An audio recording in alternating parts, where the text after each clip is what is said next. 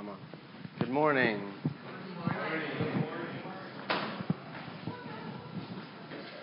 So, Cole had a vision actually close to what Yaku said this morning, a couple weeks back, about he said we were at men's prayer, and he said that he felt and saw a vision of God like the ball at New Year's, but it was a heart and it was coming down into the world, and when it came, it exploded into the world.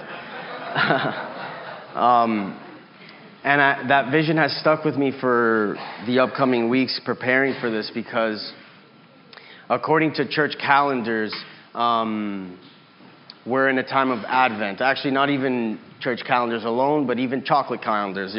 People sell the chocolate calendars, you open it, and the chocolates lead you all the way to Christmas Eve.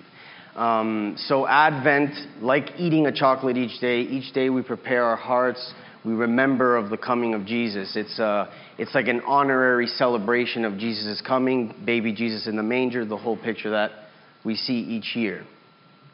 But with the vision that Cole had and Yaku mentioned this morning, Advent also has a different aspect for us today in our context as Christians, as people following the kingdom of God.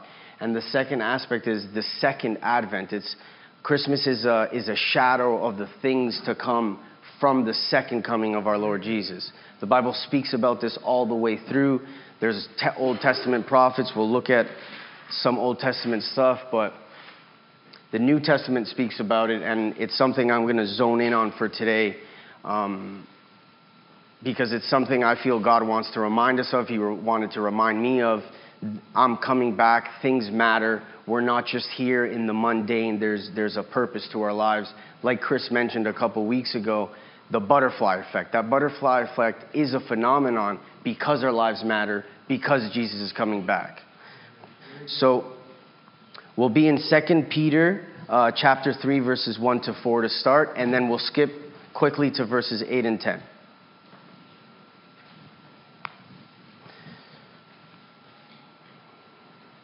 So Peter writes, "Dear friends, this is now my second letter to you. I have written both of them as reminders to stimulate you to wholesome thinking. I want you to recall the words spoken in the past by the holy prophets and the command given by our Lord and Savior through your apostles. Above all, you must understand that in the last days scoffers will come, scoffing and following their own evil desires. They will say, 'Where is this coming he promised?' Ever since our ancestors died, everything goes on as it has since the beginning of creation." Move to verse 8. Peter says, "But do not forget this one thing, dear friends. With the Lord, a day is like 1,000 years, and 1,000 years like a day. The Lord is not slow in keeping his promise, as some understand slowness. Instead, he is patient with you, not wanting anyone to perish, but everyone to come to repentance.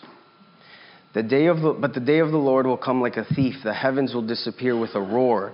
The elements will be destroyed by fire, and the earth and everything done in it will be laid bare."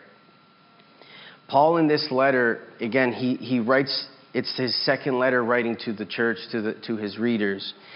And he's fighting off some accusations that we can, if we think about it, it could be that have infiltrated the church, or it's false teachers trying to attack the church. And the main goal of this false teaching is that everything is going on the same. You guys preach about this Jesus that came, and sure, he lived a good life like what Kat said. He said a bunch of things that make us feel certain ways, but nothing's happening. Where is this promise of your second coming? Where is this king and this savior that you're talking about? Nothing's changing. And Peter wants to fight those accusations. He will not let the church, the believers, the mission of the believers to believe this and fall to this. And what he says is what Kat spoke about last week, actually, talking about remembering. Peter wants to remind his readers, he wants to remind us, God wants to remind us today that God did speak, that God did do something, that God will do something. It's this reminding ourselves and remembering and lifting each other up in the things that God has done for our lives that keeps us in this flow of joy, keeps us in the flow of peace, to be able to love ourselves and love other people.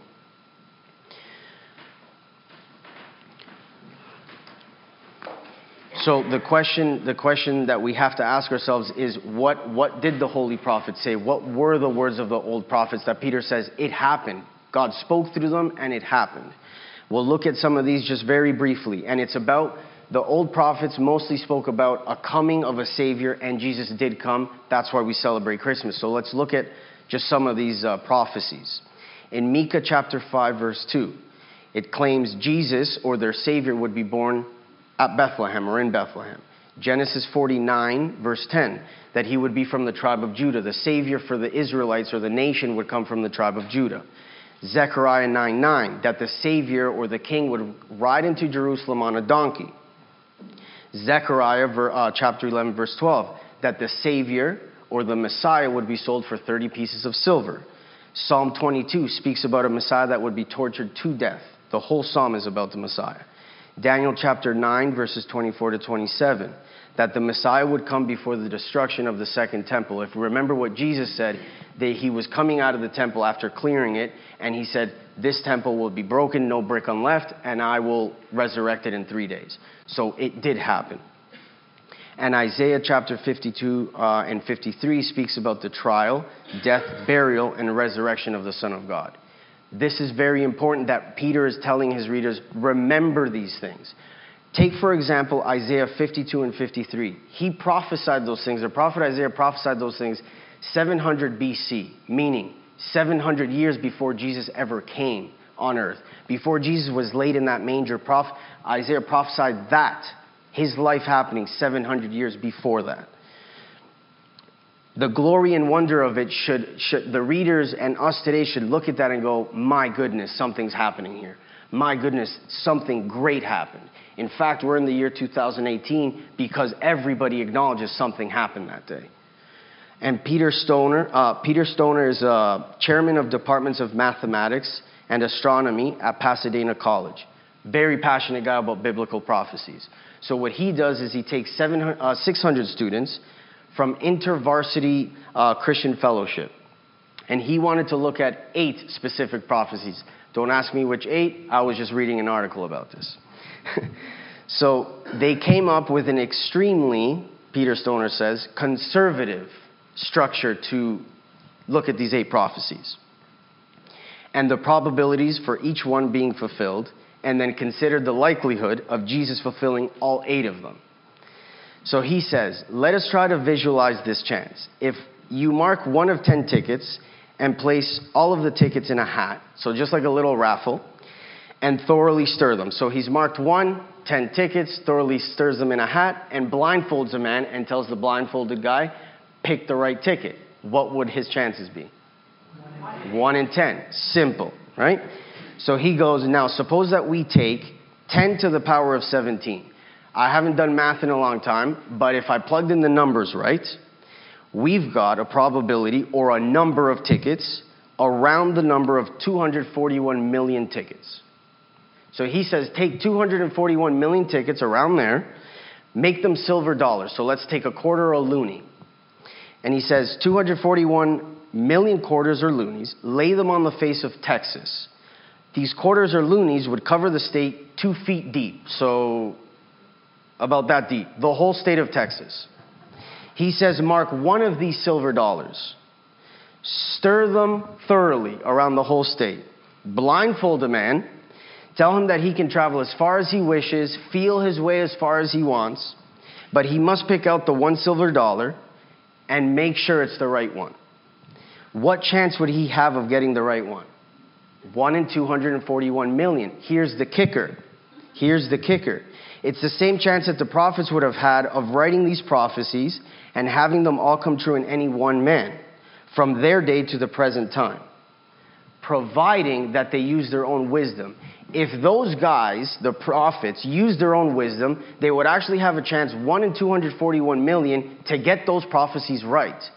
But that's impossible in man's wisdom. To think 700 years from now, we're going to prophesy about 8 things, and it's actually going to come to pass in one man. The prophecies were supposed to happen, but they're saying in one man, it's impossible. God's wisdom. It's incredible. And this is what Peter is saying, remember these things. It was impossible for something like this to happen. And Peter doesn't just end there. If we remember the verse we first read, he says, and remember what Jesus said, and now the apostles are saying. What did Jesus say? Matthew chapter 24, verses 35 to 39.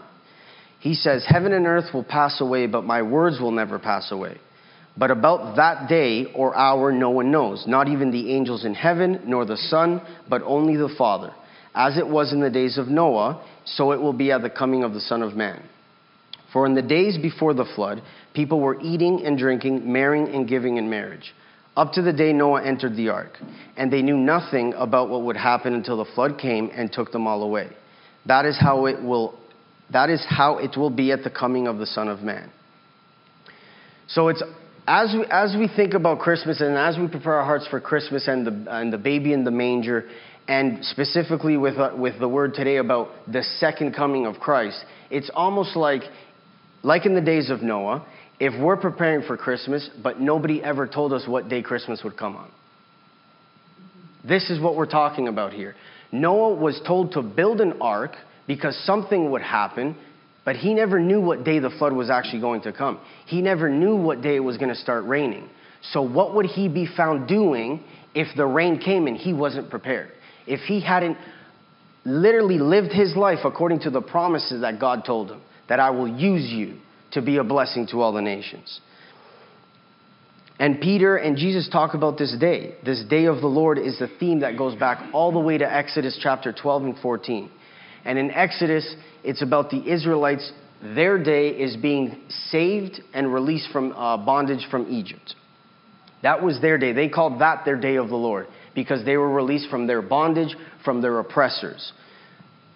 The Israelites the ones that believe, looked at the baby Jesus coming as another day. We look at the cross as our day of the Lord. We have been saved from our sins, our trespasses, everything that we look back to, that was our day of the Lord. And there's another day that's coming. We can see this in the last book of the Bible in Revelation. Revelation chapter 21, verses 3 to 7. It says, and I heard a loud voice from the throne saying, this is a vision that John got. Look, God's dwelling place is now among the people, and he will dwell with them. They will be his people, and God himself will be with them and be their God. He will wipe every tear from their eyes. There will be no more death or mourning or crying or pain, for the old order of things has passed away. He who was seated on the throne said, I am making everything new.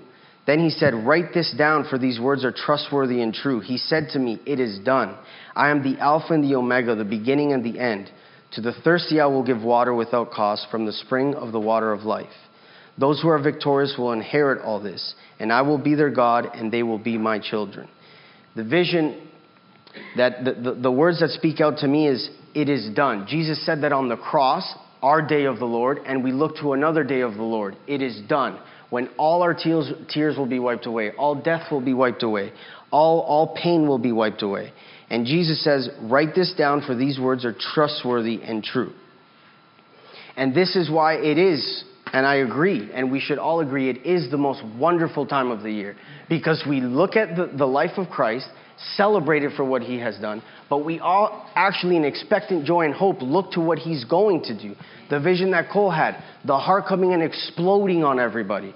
Yaku saying, Captain America, with his hands open, saying, I'm coming back for you guys. He's actually coming back for us. Not Captain America,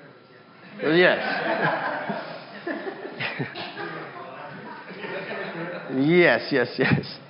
And Peter, again, he's battling that unbelief that the people that he's writing to are falling to the lies of the devil, like we sang. Falling to the way of the world, the mundane, getting stuck in the mundane of nothing's really happening, nothing's happened since the beginning of the world, and in fact, nothing's been the same. Absolutely nothing's been the same. And the New Testament, according to theologian Henry Thiessen, the New Testament talks about the second coming around 300 times. This is something very important to what God thinks of the end. So the question for us today is, as we prepare our hearts and minds for Christmas and for the second coming of our King, what are we doing while we wait? And it may seem like a rhetorical question, what are we doing while we wait? Well, we prepare for the feast, we do this. But it's a lot more than that. And especially for the second coming, it's a lot more than that. And to illustrate this, in Luke chapter 24, verses 44 to 51, Jesus is speaking to his disciples. Now, everything has happened. He's resurrected. It says he told them that everything written in the law of Moses and the prophets and the Psalms was all about me. And he opened up their minds so they could understand the scriptures. And he says to them, I'm going to send you what my Father has promised, the Holy Spirit. But stay in the city, wait until you have been clothed with power from on high. And then it says, when he had led them out to the vicinity of Bethany, he lifted up his hands and blessed them.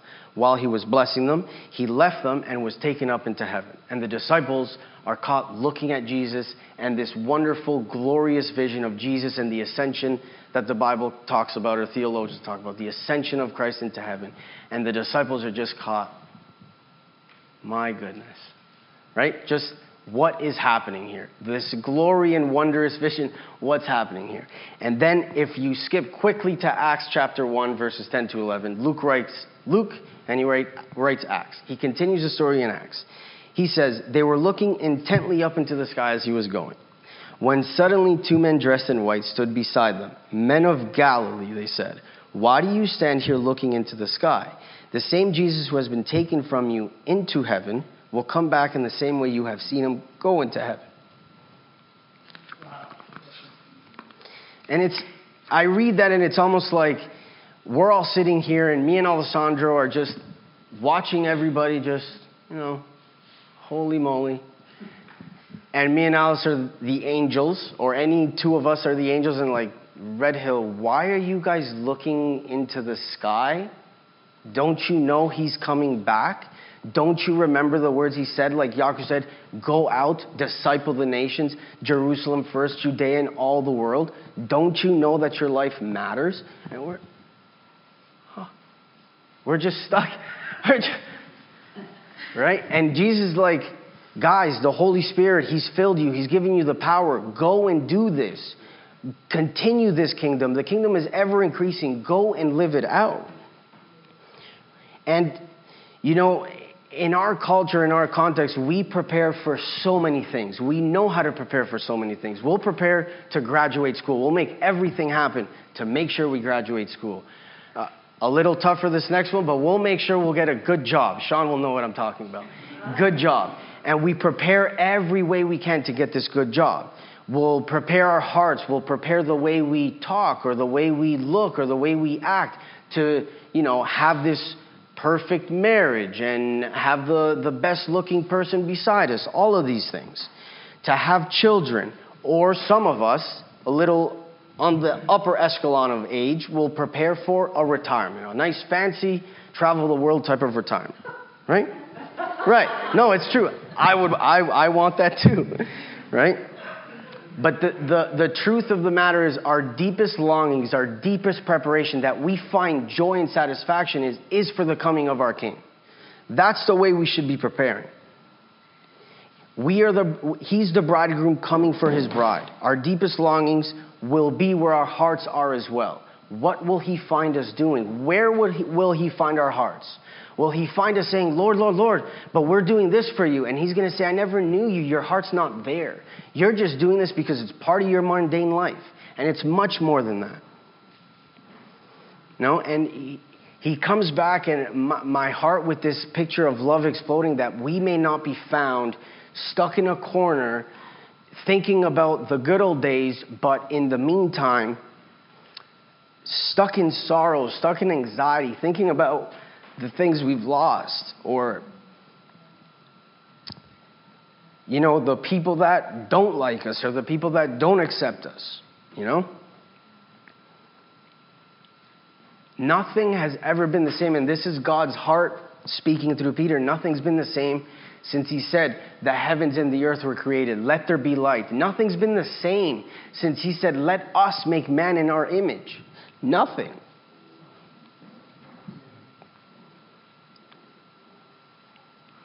And again, as we prepare our hearts for Christmas, nothing has been the same since the shepherds looked at that baby Jesus in the manger. Nothing will be the same for us as we think about Christ on a cross paying our sin. So what will he find us doing? Jesus explains this in a parable. It's in Matthew 25, verses 1 to 12. It's known as the 10 virgins. At that time, the kingdom of heaven will be like 10 virgins who took their lamps and went out to meet the bridegroom. 5 of them were foolish, 5 were wise. The foolish ones took their lamps but did not take any oil with them. The wise ones, however, took oil in jars along with their lamps. The bridegroom was a long time in coming, and they all became drowsy and fell asleep. At midnight, the cry rang out, "Here's the bridegroom, come out to meet him." Then all the virgins woke up and trimmed their lamps. The foolish ones said to the wise, "Give us some of your oil, our lamps are going out." "No," they replied, "there may not be enough for both us and you. Instead, go to those who sell oil and buy some for yourselves." But while they were on their way to buy the oil, the bridegroom arrived. The virgins who were ready went in with him to the wedding banquet, and the door was shut. Later the others also came. "Lord, Lord," they said, "open the door for us." But he replied, "Truly I tell you, I don't know you. Therefore keep watch, because you do not know the day or the hour." Therefore keep watch, because we don't know the day or the hour. Imagine Christmas, us preparing for Christmas, not knowing when Christmas was going to come, not knowing when the people at your door are going to say, "Hey, it's Christmas today. This year it's your turn to host. What's going on?" How are we going to find ourselves? Grumbling about that we have to be hospital now and make sure we look hospital? No, it's a lot more than that. It's a lot more than that. How we act in the present is deeply impacted by what we think of the future. You know, me and Errol's growing up,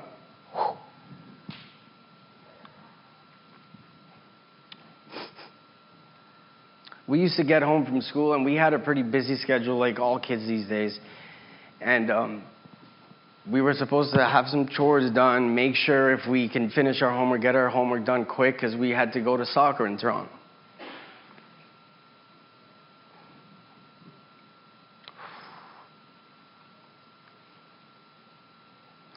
And my dad would come home from work, not eat, pick us up, drive us to Toronto.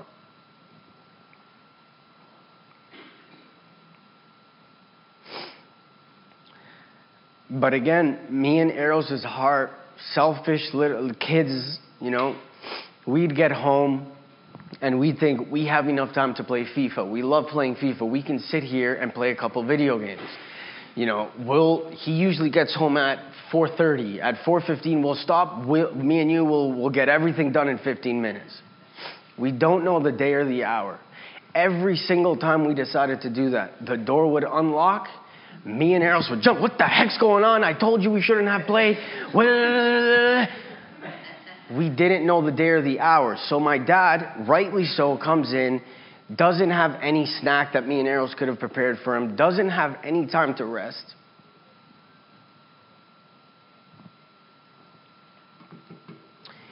And me and Errol's response, if we look at it biblically, is, "But God, Dad, we were doing this and we were doing this." And my dad is like, "It doesn't matter anymore. The day or the hour has come. It doesn't matter." Our hearts, selfishly, we're not thinking, let's make sure we're prepared for when our dad gets home, we can possibly maybe sit down, relax for 15 minutes, eat something with him, the banquet that God is preparing for us.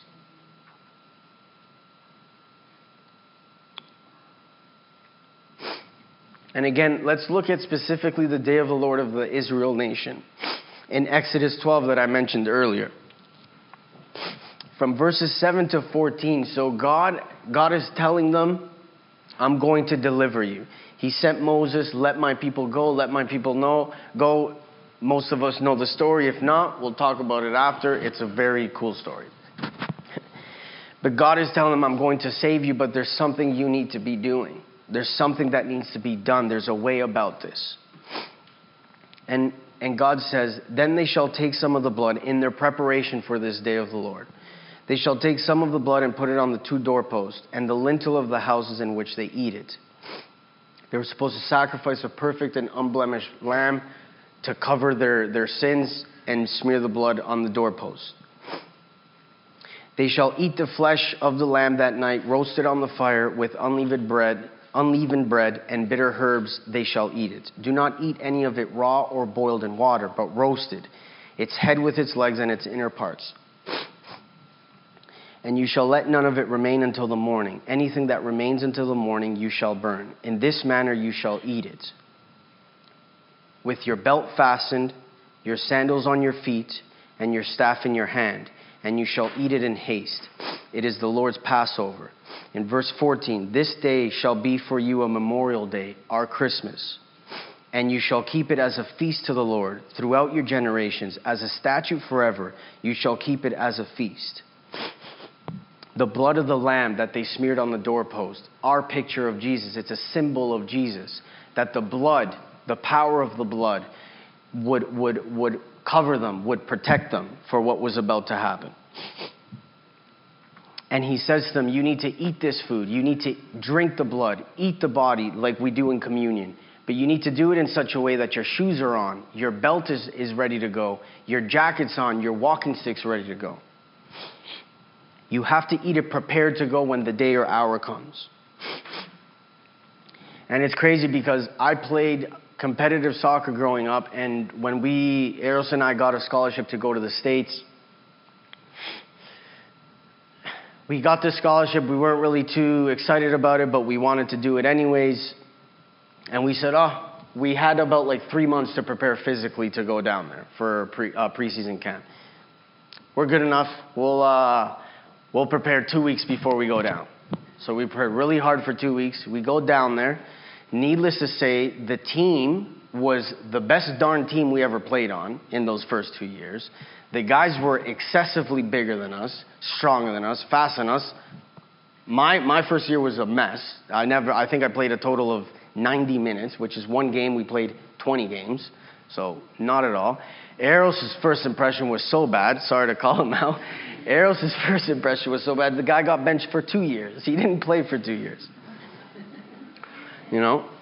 And it's a funny story that I think about because I didn't know the day or the hour. I thought I was prepared for something. I get there, the doors are opened, and it was a war to get on the field. There was a group of 40 guys waiting to get on a list of 18 every single game. If you weren't prepared for the day or the hour that you were called on, you're done for. For the whole year, you were done for. Right? And the moral of the story is athletes are always told, always be ready, always be game. And yeah. Maybe. So God wants his people in the same fashion, always ready to go, always ready to go. And again, if we look at it practically, because it's always ready to go, Eric, but God, what does this mean? What does this look like? Peter does this for us. God uses Peter to show us this. In his first letter, chapter 4, verses 7 to 11, it shows us practically what Peter is talking about. And it's not looking at the sky like the disciples. It's not camping around where that vision happened because it's holy ground. No. It was nothing like that. Peter says, the end of all things is at hand. Verse 7, therefore, to be self-controlled and sober-minded for the sake of your prayers. Above all, keep loving one another earnestly, since love covers a multitude of sins. Show hospitality to one another without grumbling. As each has received a gift, use it to serve one another as good stewards of God's varied grace. Whoever speaks as one who speaks oracles of God. Whoever serves as one who serves by the strength that God supplies, in order that in everything God may be glorified through Jesus Christ.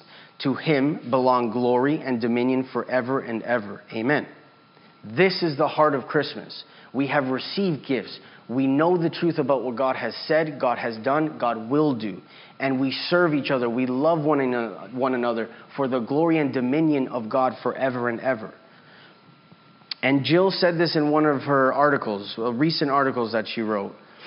She said, in speaking about this good gift, a good gift imitates the greatest gift to ever be, Jesus.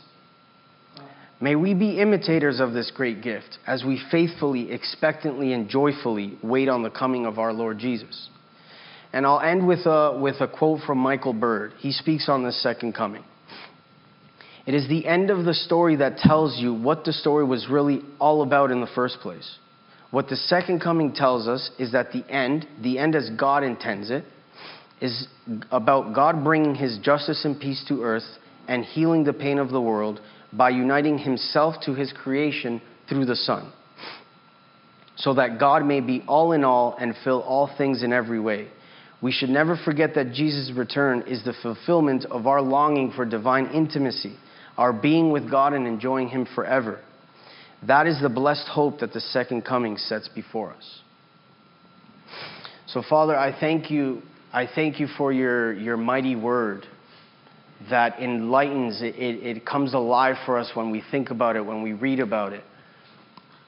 That you said you would do something and you've done it. Father, may we be faithfully patient with you, knowing that a day is like 1,000 for you, or 1,000 is like a day. May we see your patience not as weakness, not as something that we feel like you're far off and you're not doing anything about it, but may we see the glory of it, that it's patience so that everybody could come to know the name of Jesus, that everybody would come to bow and praise your name, Lord. May we see your goodness and your love, your grace. And as we wait and prepare, God, may your discipline be the one that we are satisfied in, that we long to have and to hear. Thank you, Jesus.